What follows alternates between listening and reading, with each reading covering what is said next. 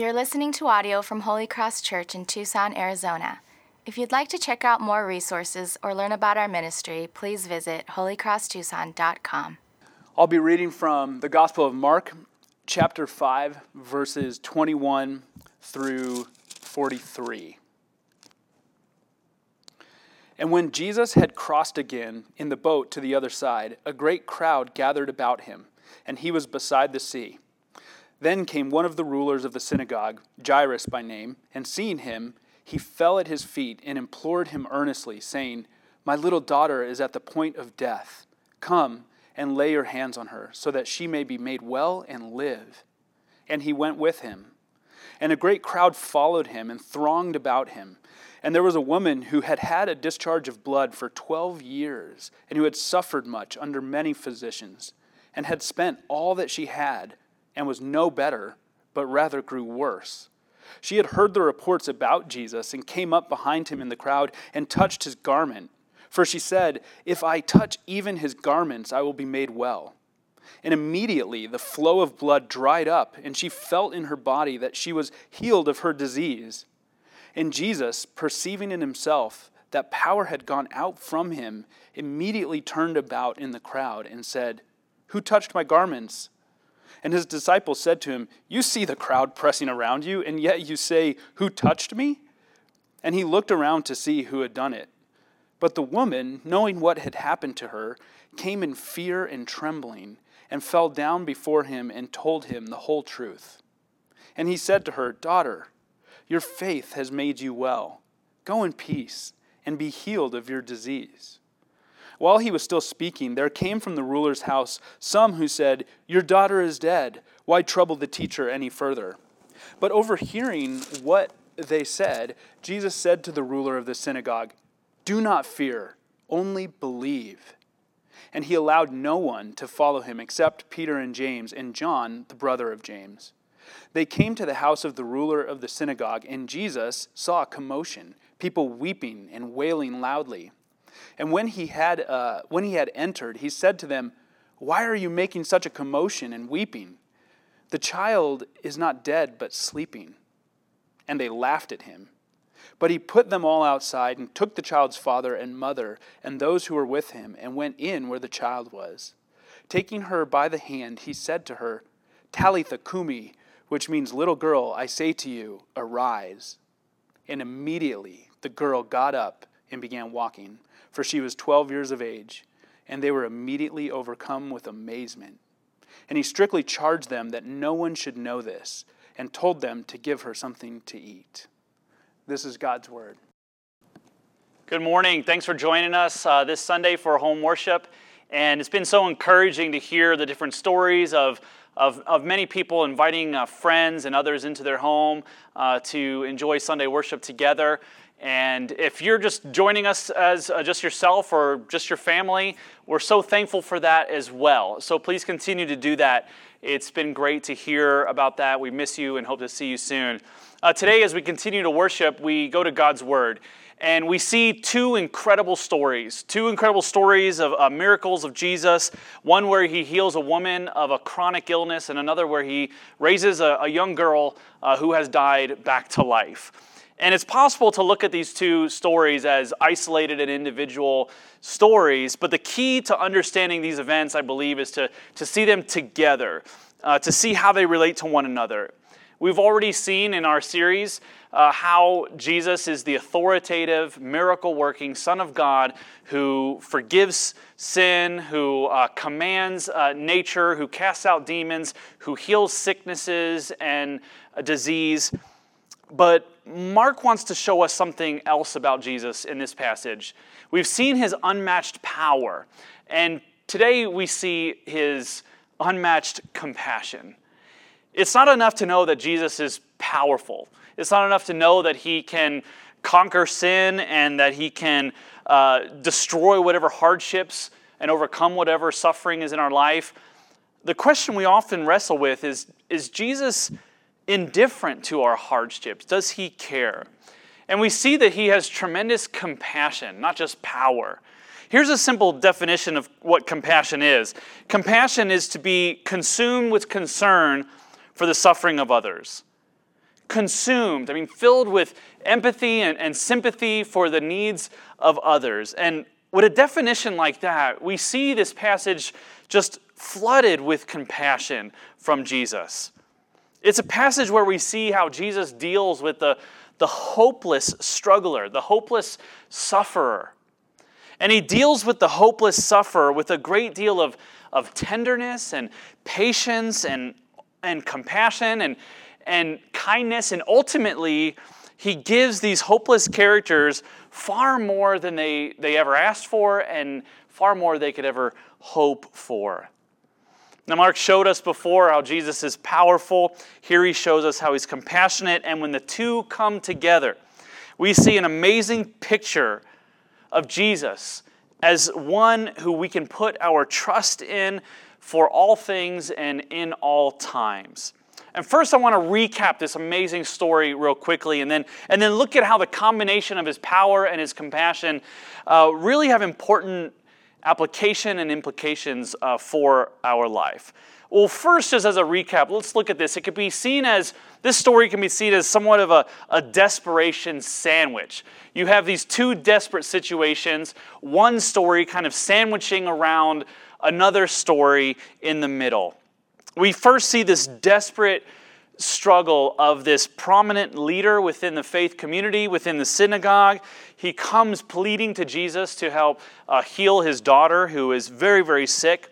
News has already spread of Jesus' power and miracles and what he has done around the area. And so an enormous crowd is gathering around Jesus, so much so that everyone is really pressed in on him as the crowd is moving forward and on all sides. And people are touching him and grabbing onto him and wanting to be close to him. And a leader named Jairus, he comes and he falls down at Jesus' knees, basically begging him to come quickly to his house to heal his daughter. Jesus says, let's go. And so they go. And this large procession of people is interrupted by Jesus sensing that healing has gone out from him and a miracle has happened without him even knowing. Someone has come up and touched him and has been healed subsequently by that. A woman comes up, touches the edge of Jesus' cloak or the edge of his garment and is healed of this chronic discharge of blood that she's had for 12 years. No doctor has been able to heal her. No remedy has been helpful. She's given all of her life savings to help to make her feel better. And in fact, all that she has gone through has even made herself worse. And she's a desperate, desperate woman.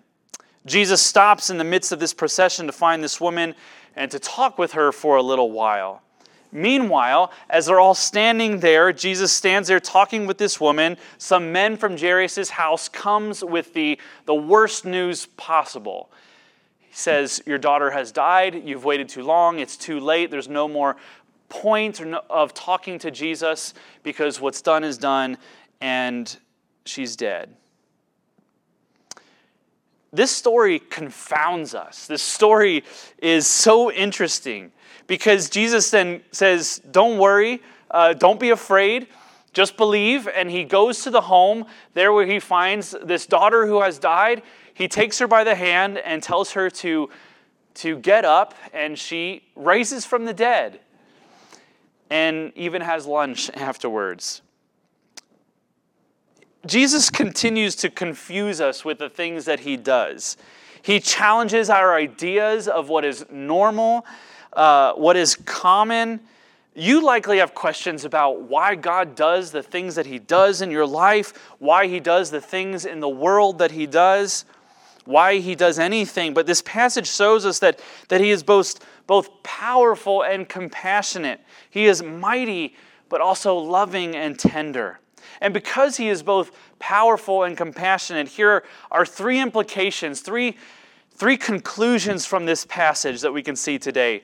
First is Jesus is unhurried by our timeline. He is also unhindered by our weak faith. And finally, he's unashamed by our uncleanness. Let's go through these together this morning. First, Jesus is unhurried by our timeline. Consider this: God's actions in our life rarely operate according to our schedules. Isn't that true?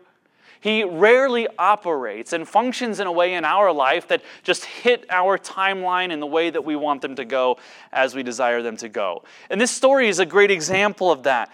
Jesus' delay is not only confusing, it actually seems very irresponsible for what is happening. It's very clear that Jairus comes to Jesus with this urgent need. I mean, it's a matter of minutes before his daughter has died. She is in a great deal of distress, and there's no time to waste. But there's a little time that they have, and he's hopeful that if Jesus hurries to his home, that he could help his daughter. And Jesus is delayed, as we would understand it, by this woman who comes up to him with a chronic illness. Definitely not an emergency. It's definitely a desperate situation, but it's not an emergency. And Jairus and even the disciples have this urgency about getting Jesus to move along to get to the house. And Jesus seems unhurried. He's not in a hurry to get there.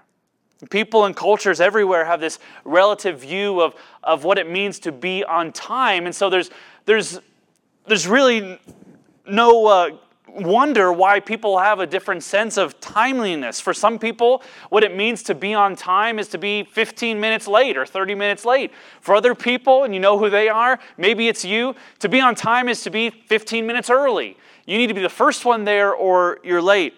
And Jesus' sense of timing will confuse us because he's unhurried by our sense of urgency, by our sense of timeliness and what it means to do things in a timely manner. What we see as his delay, he sees as an outworking of his grace and his providence. Consider a child of yours or a loved one who has experienced this traumatic cardiac event. I mean, this emergency situation where there's minutes to spare and an emergency medical attention needs to be given right away. You call 911 and the ambulance is on the way. The slightest delay in the paramedics getting there to the home could mean the difference between life and death. And while the ambulance is rushing to your home, the driver of the ambulance notices a biker on the side of the road who's evidently injured, kind of nursing his own wounds. He's fallen and sprained his ankle, broken his leg, or something like that. The driver stops, pulls to the side of the road, turns the siren off, checks the vitals of this injured biker, talks for a little while, bandages up his wounds, and then goes on his way. But by then, it's far too late. This is not only unthinkable, it's irresponsible. It also could be even criminal. It's malpractice to do this as a medical professional, to bypass an emergent care for a care that is more superficial. Imagine Jairus' anxiety now. In all of this, and all the disciples' irritation to see Jesus on this path of hurriedness to this home, to be distracted and to pause in the midst of all that. Jesus isn't hurried, and it's not because he's uncaring. It's not because he's irresponsible. We know this because after the worst nightmare becomes a reality for this daughter's dad, he says, it's not too late. Don't worry, don't be afraid, just believe. Jesus is saying to Jairus and to all of us who have this timeline for God to act in a certain way in our life, he's saying, I love you even though you may not think so. I know what I'm doing. You can trust in me even though I don't act in a way that you expect. And if we try to impose our sense of timeliness to Jesus' activity in our life, we will always feel irritated by him. We will always lack a trust in his activity. We will always feel that his activity in our life is uncaring, irresponsible, and maybe even very irresponsible. And even evil. By delaying his action, Jairus actually gets far more than he asked for. He had hoped above all things that Jesus would come and take the fever away and help his daughter gain strength. He wanted to witness a healing, but instead he witnessed a resurrection.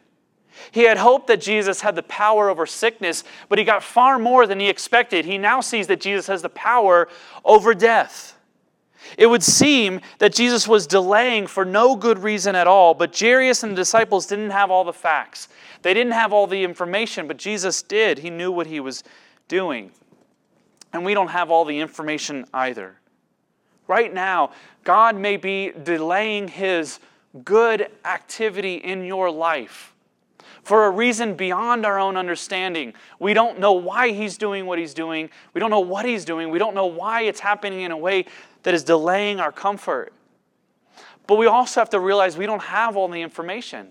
We don't have the facts. We don't know how it'll all work out. God may be delaying something in our life, and he's asking us to not be afraid, but to rather trust in him, to believe in him. To believe in him as the one who commands the storm and calms the winds in our life. The one who casts out demons and heals sickness and disease. The one who raises the dead from the grave and into life. The one who brings restoration and wholeness to our weary and discouraged hearts.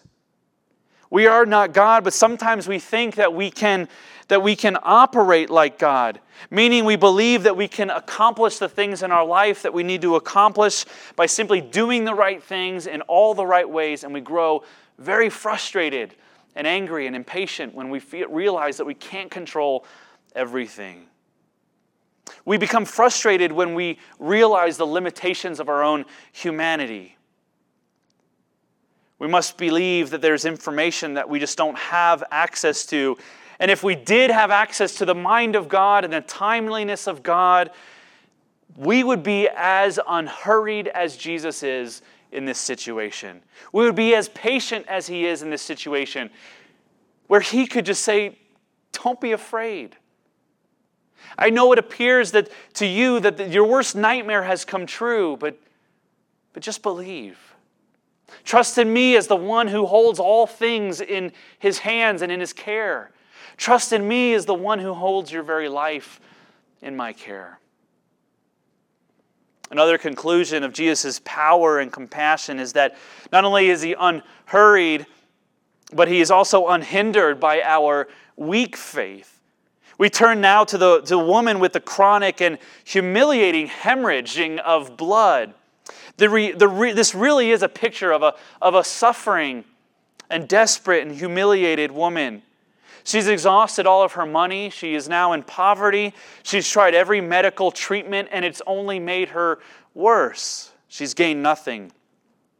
Mark doesn't tell us exactly what was in her mind as she attempted to touch Jesus. In a sense, her actions were very commendable, weren't they? When hope and all human remedies had failed her, she turned to Jesus. And that's commendable. We affirm that whenever we see that everything else fails us, we go to Jesus. But in another sense, her actions were not very admirable, as they were likely based on superstition.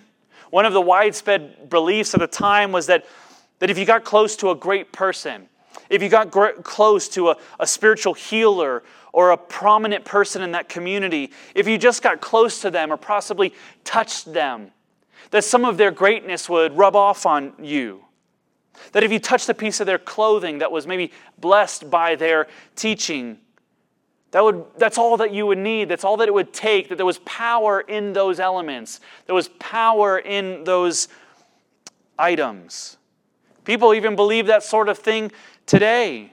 Spiritual healers on TV will tell the viewers to send in a piece of garment or a handkerchief, and they will pray over that cloth, and they'll send it back to you for a fee, and that item, that handkerchief, that clothing will have power in it.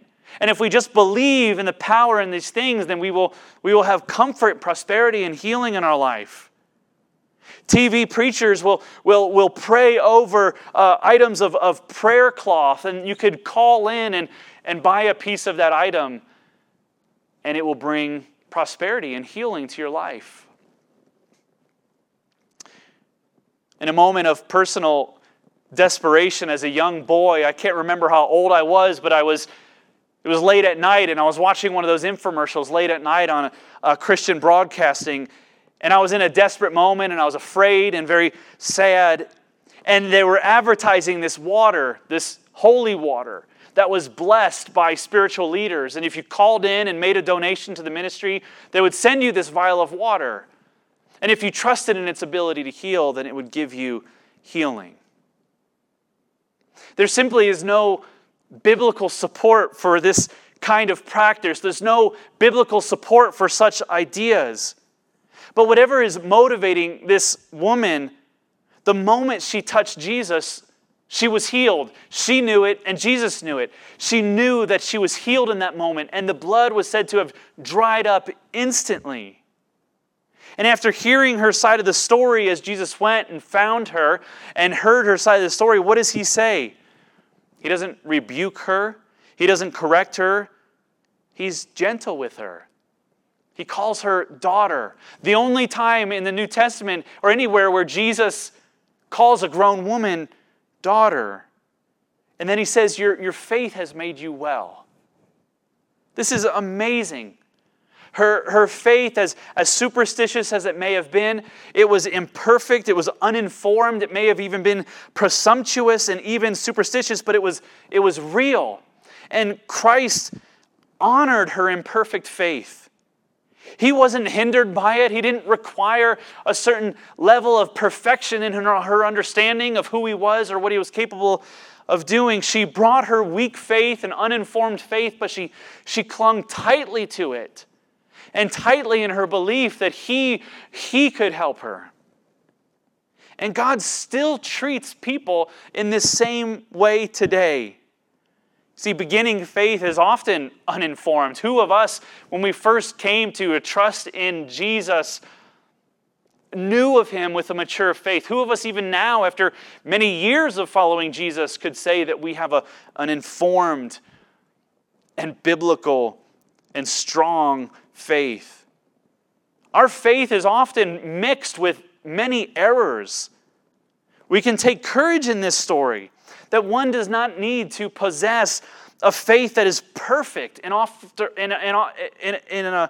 to have a faith that saves us and rescues us. That's why children can come to Christ and be saved. That's why adults later in life, having lived a life of rebellion their entire life, or even on their deathbed, cry out for God's rescue and receive his grace and mercy. This story is so encouraging for us. The fact that we can come to Christ with a weak faith, it doesn't minimize the importance of a deep understanding of the things of God or even a growing in a deep and thoughtful biblical faith.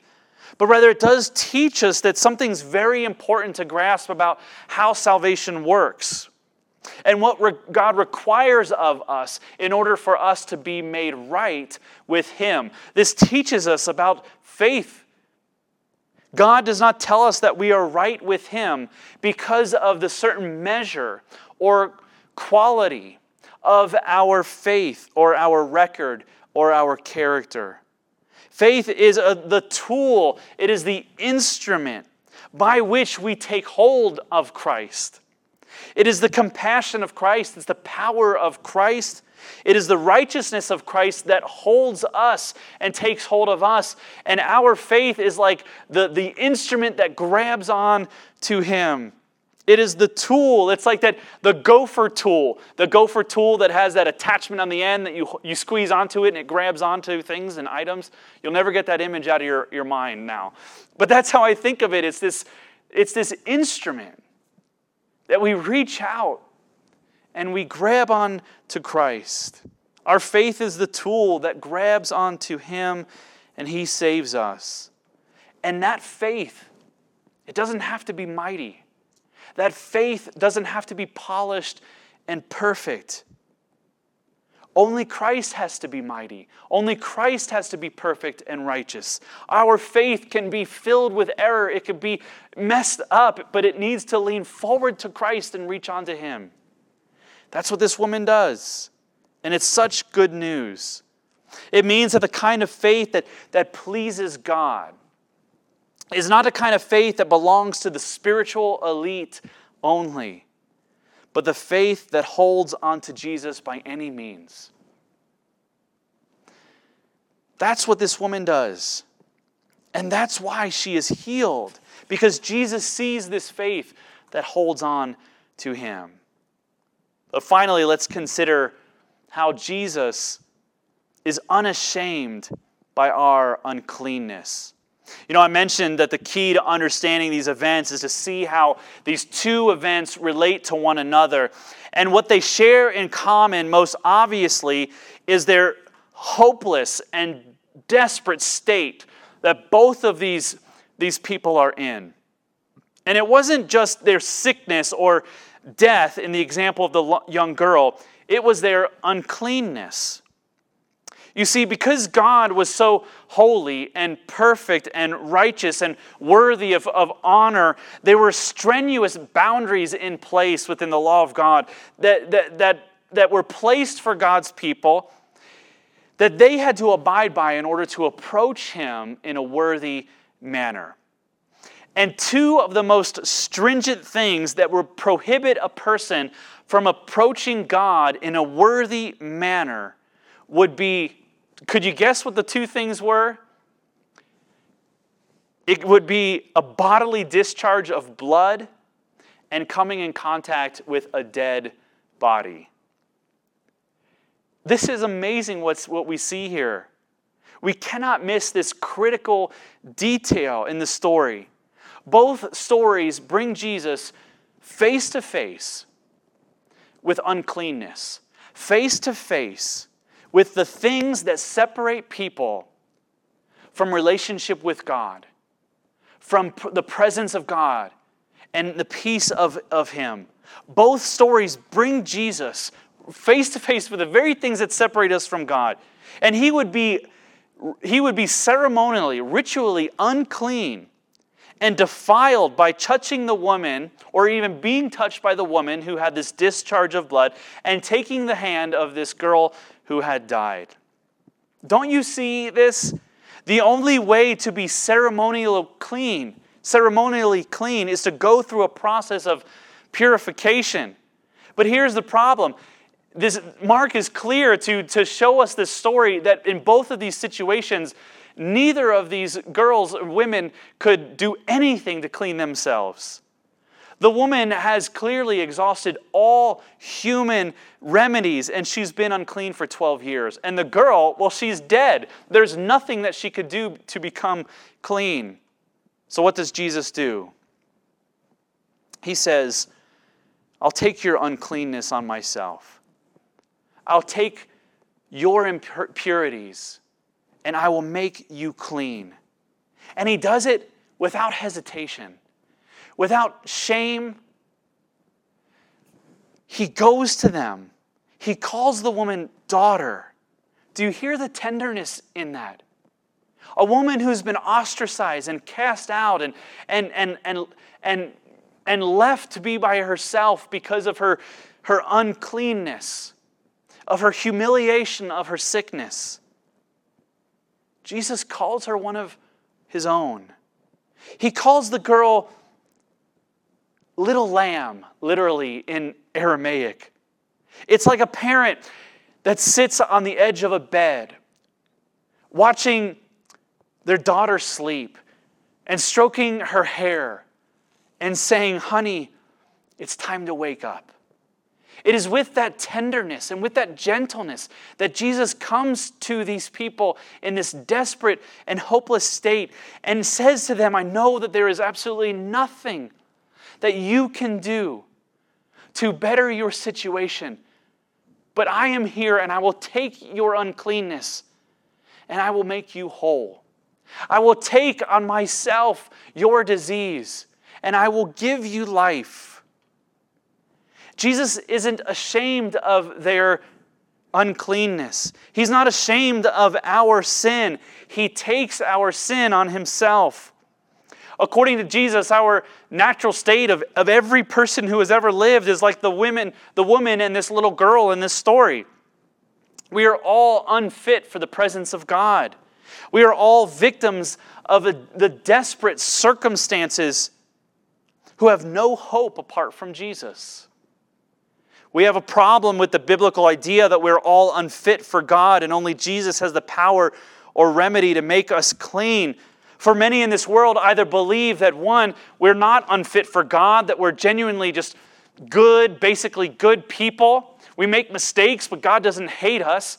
Or we believe that we're unfit for God because of the sins that we did, but we can get better through our moral perfection. We can get better just by being better people through character improvement, by doing good things. But we can only become clean if Jesus takes our own filth in our heart and He robes us with the cleanness of His righteousness. That's what He does on the cross, isn't it? He who knew no sin became our sin so that we would become the righteousness of God. On the cross, Jesus was treated as one who was far from God. He cried out to His Father and said, my God, why have you forsaken me?" Why did His Father forsake Jesus on the cross? Because He was robed in our disease. He was robed in all that defile us. He was robed in our uncleanness, our sin, our blemishes, our disease and sickness. And God turned His back on His Son so that we, as we grasp out to Jesus in faith, we would be clothed with righteousness. Sins that were red as scarlet would become white as snow. Isn't it something that Jesus would use His power not to elevate the elite in the world, but the most vulnerable? Isn't it something that Jesus, a great leader, the Savior, Creator of the world, the one who that had all authority at His disposal and all power at His disposal, that He would have compassion on the most vulnerable at that time, which would have been women, especially husbandless women, and children in that society. And who does Jesus go to with such compassion and tenderness? This woman who has been cast out of society, who's maybe even left by her husband because of this uncleanness, and this girl who has died. Children that were not considered to be a welcomed part of those who sat at the teacher's feet. That often even the disciples were uncomfortable when children came to be with Jesus and hear Him teach. And Jesus said, "Do not keep the children from me." This is at the heart of the gospel. We must see ourselves not only as the most vulnerable, but dead in sin and desperate for rescue. And Jesus delights in taking our sin. He delights in taking our place. He loses power to give us strength. He takes death to give us life. His blood is shed so that our spiritual wounds would dry up. Are you trying to hurry Jesus to fit into your plans? Are you lacking in faith? Do you feel shame as a result of your past or even present choices and your character? See yourself in this story. And let Jesus, the powerful and compassionate rescuer, take you by the hand and raise you up to new life. Let Him do what He wants to do with you. He knows what He is doing, and He loves you completely.